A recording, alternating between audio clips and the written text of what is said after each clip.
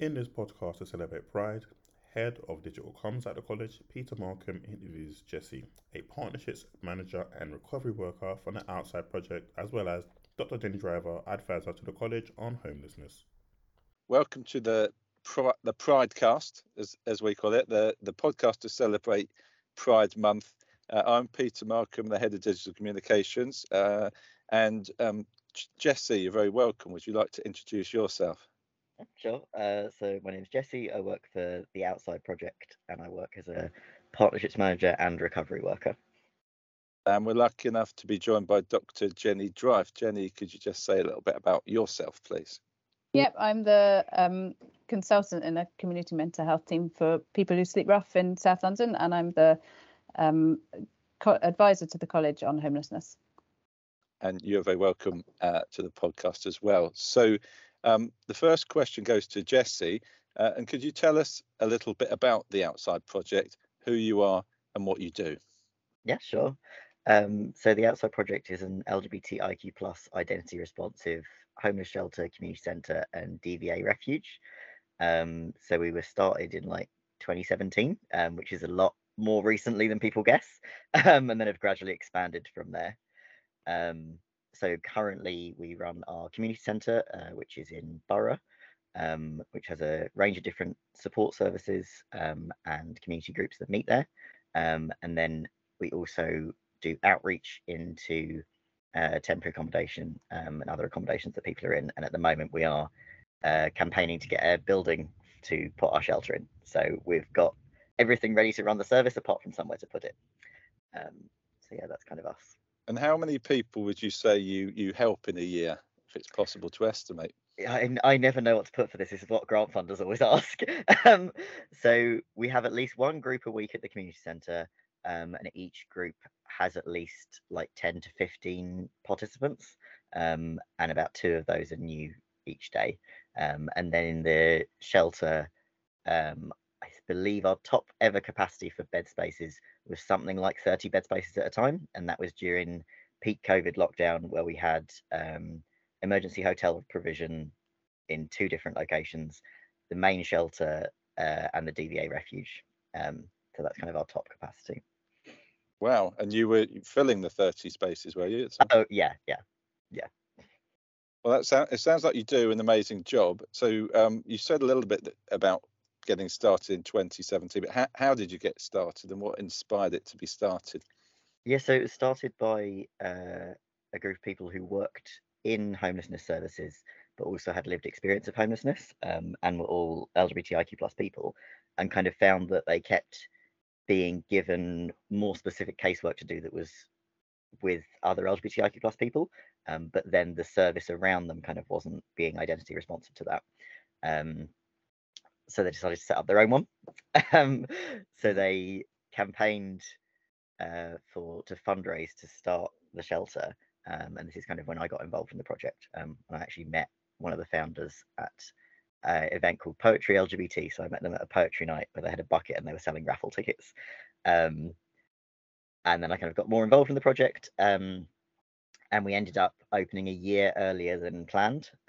So we raised enough money to buy Status Quo's old tour bus.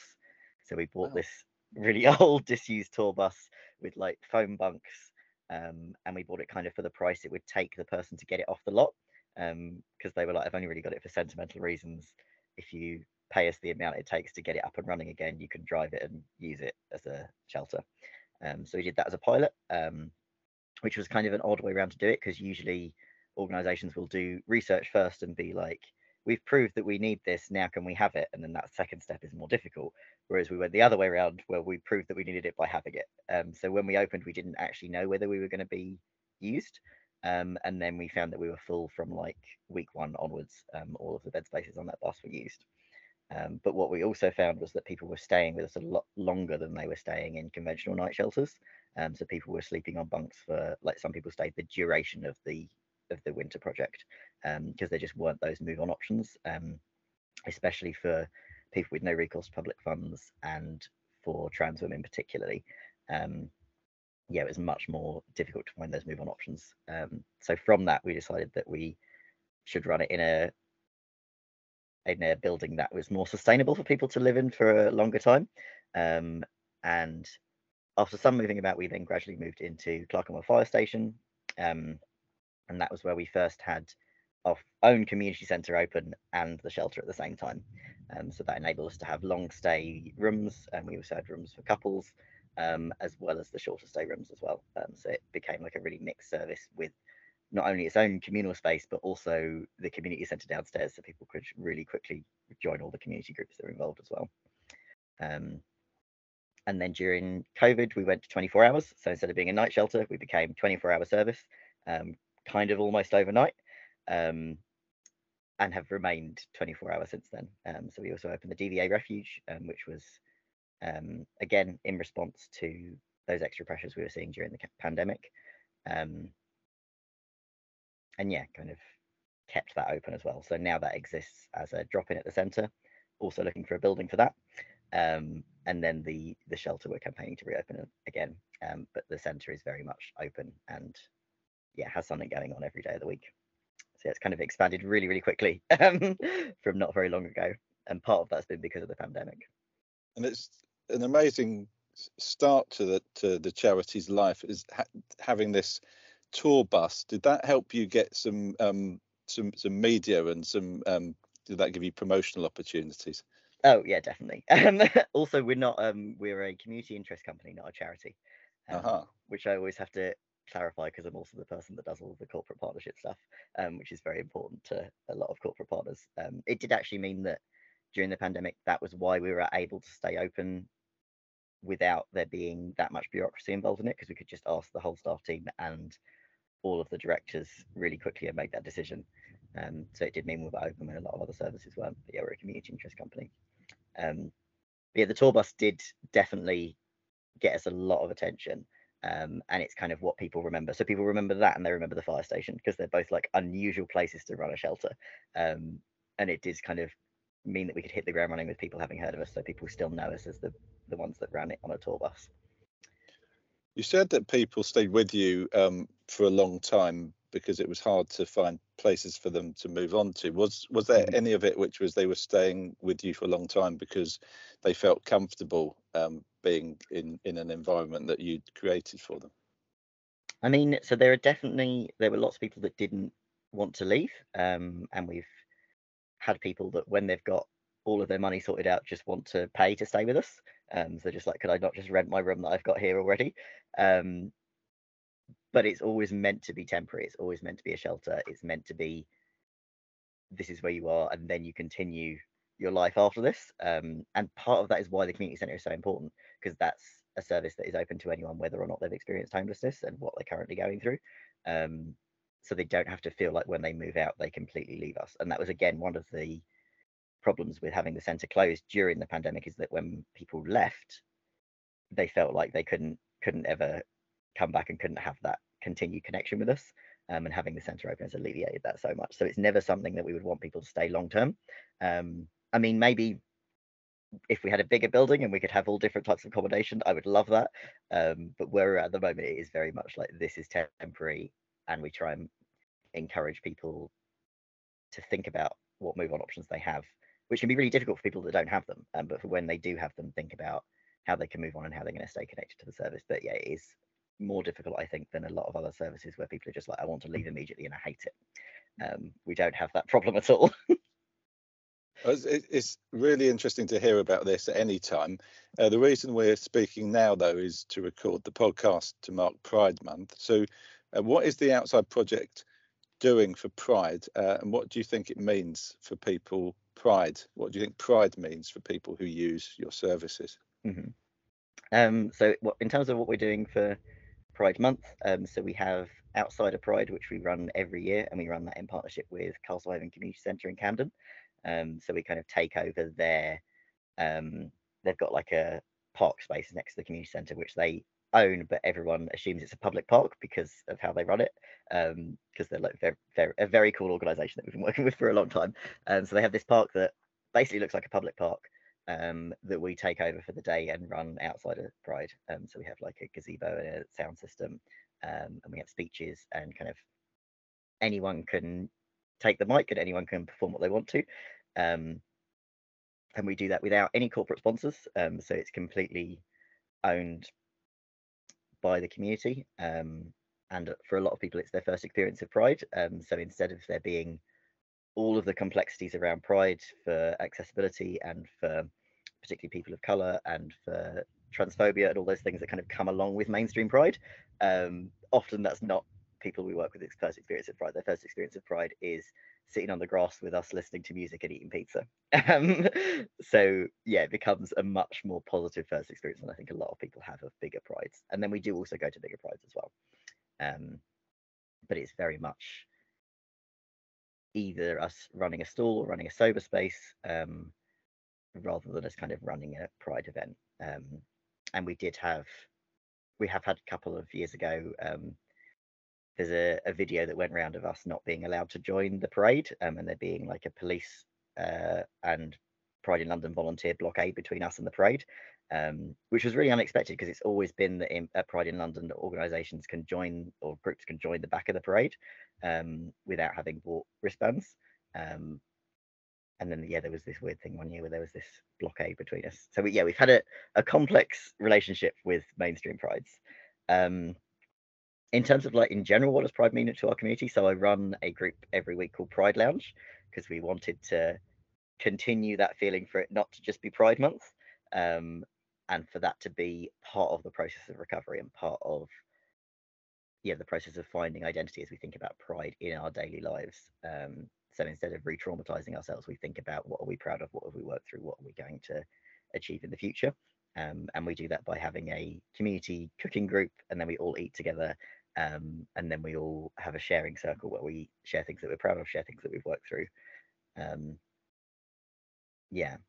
I think it's something that people have a really complex relationship to, and I kind of want to prioritize it as a feeling of self-identity rather than all the complexities around like, oh, should Pride be sponsored? Should we be doing a march? Should we be doing a protest? Should we be having a parade? I would rather think about why was it named that in the first place. That sounds great. So I'd now like to bring Dr. Jenny Drife into the conversation. Jenny, you introduced yourself earlier. Can you tell us a little bit more about your involvement in helping the homeless in terms of mental health care and how you got involved in that, please? As I say, I'm a consultant psychiatrist in a community mental health team for rough sleepers in South London. We cover 3 boroughs and we work with people with severe and enduring mental illness. We've also, in 2 of our boroughs, we have sub-teams which work with people who are vulnerably housed and who have coexisting mental health and substance misuse problems, because that often tends to coexist. And as for how I got involved with it, it was an accident really. Back in 2006, I took a staff grade job in a similar CMHT in North London and very quickly realised it was what I wanted to do.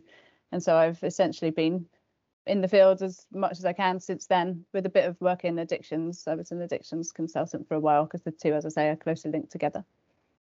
Okay, thank you. Obviously, with your background, it must be interesting to hear about the work Outside Project are doing. It's really wonderful to hear about, actually. I'm surprised I haven't heard about it before, but now I shall try to foster some links, Jessie. Yeah, please send people our way. Yeah, we will do, because it's such a necessary thing for people to have a space where they feel safe and they feel welcomed.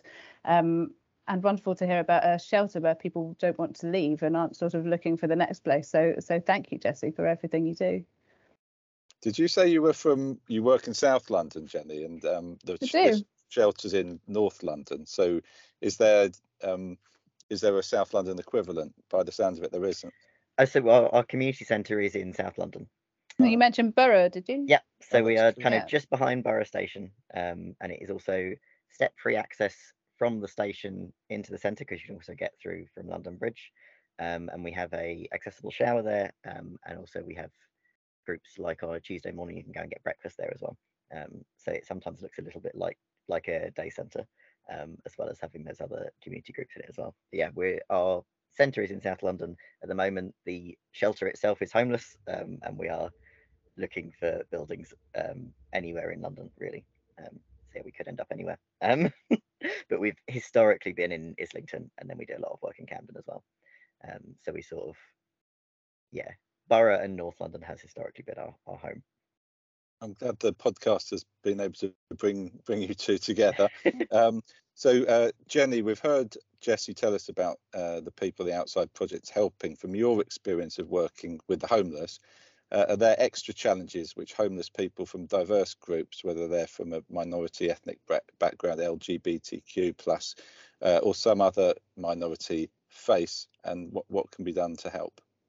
Yeah, sadly, I think that is very much the case, unfortunately. I mean, the first thing to say is that homelessness is very closely linked to mental health problems. So in one study by Homeless Link, they found that 80% of people who were homeless reported having mental health problems. 45% of people have been diagnosed with a mental health problem. So that whether it's cause or effect, it's very closely linked together.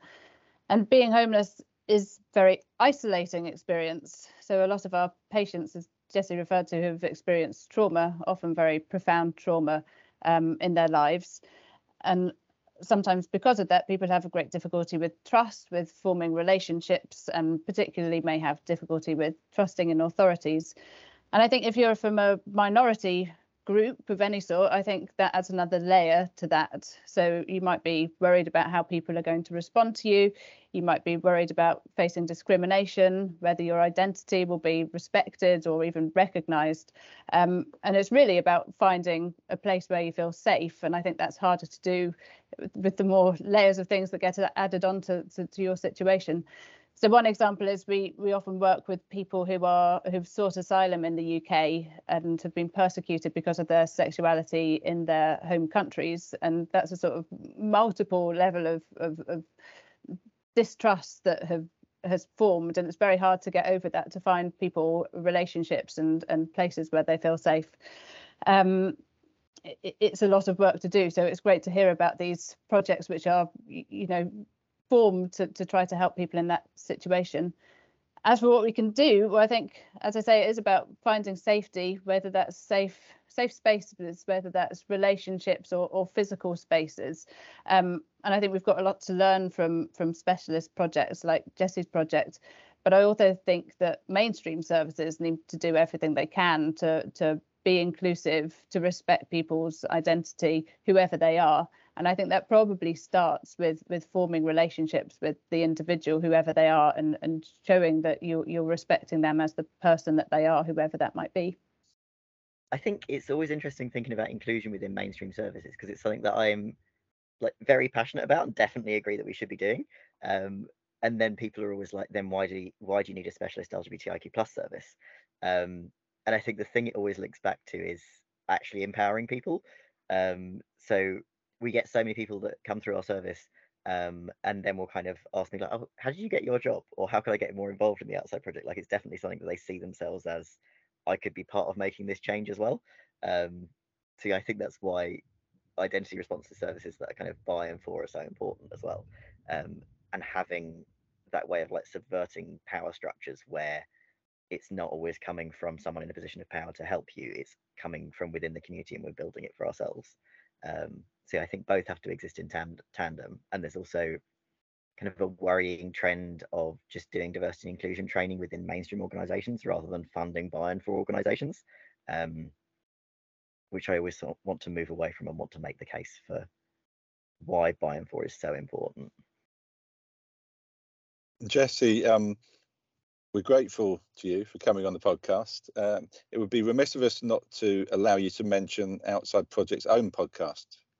Yeah, we have one episode of a podcast so far, which I have not listened to because I don't like listening to my voice, and I'm in it, which is us talking about our memories of the fire station when we knew that we were going to leave that building.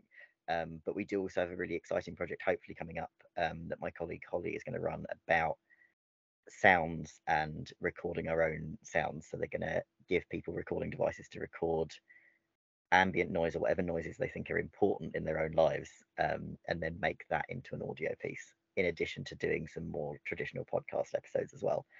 So I'm really excited about that, and I've already sent Holly some of my ambient sounds as well. Wonderful. And if people would like to learn more about the Outside Project and your work, how do they do that? So you can go to lgbtiqoutside.org, and that has all of the community groups on it. It also has a contact form if you can't find what you're looking for on the website. The contact form goes through to me directly, so that's how you'll reach on that. And then, as I say, we are also open in Borough on 52 Lance Street, next to a building called The Rise. And if you just want to drop in Tuesday mornings from 10 a.m. to 2 p.m, it's probably the best time. There's breakfast, food, showers there. Or Saturdays, can I remember the timing for Saturdays? I believe it is 2 till 4, I want to say, but I can check. And that's again when it is open access as well. But yeah, on the website there's all different groups as well. Fantastic. Thank you very much, both of you, for joining us. Thank you. Thank you. That's the invite.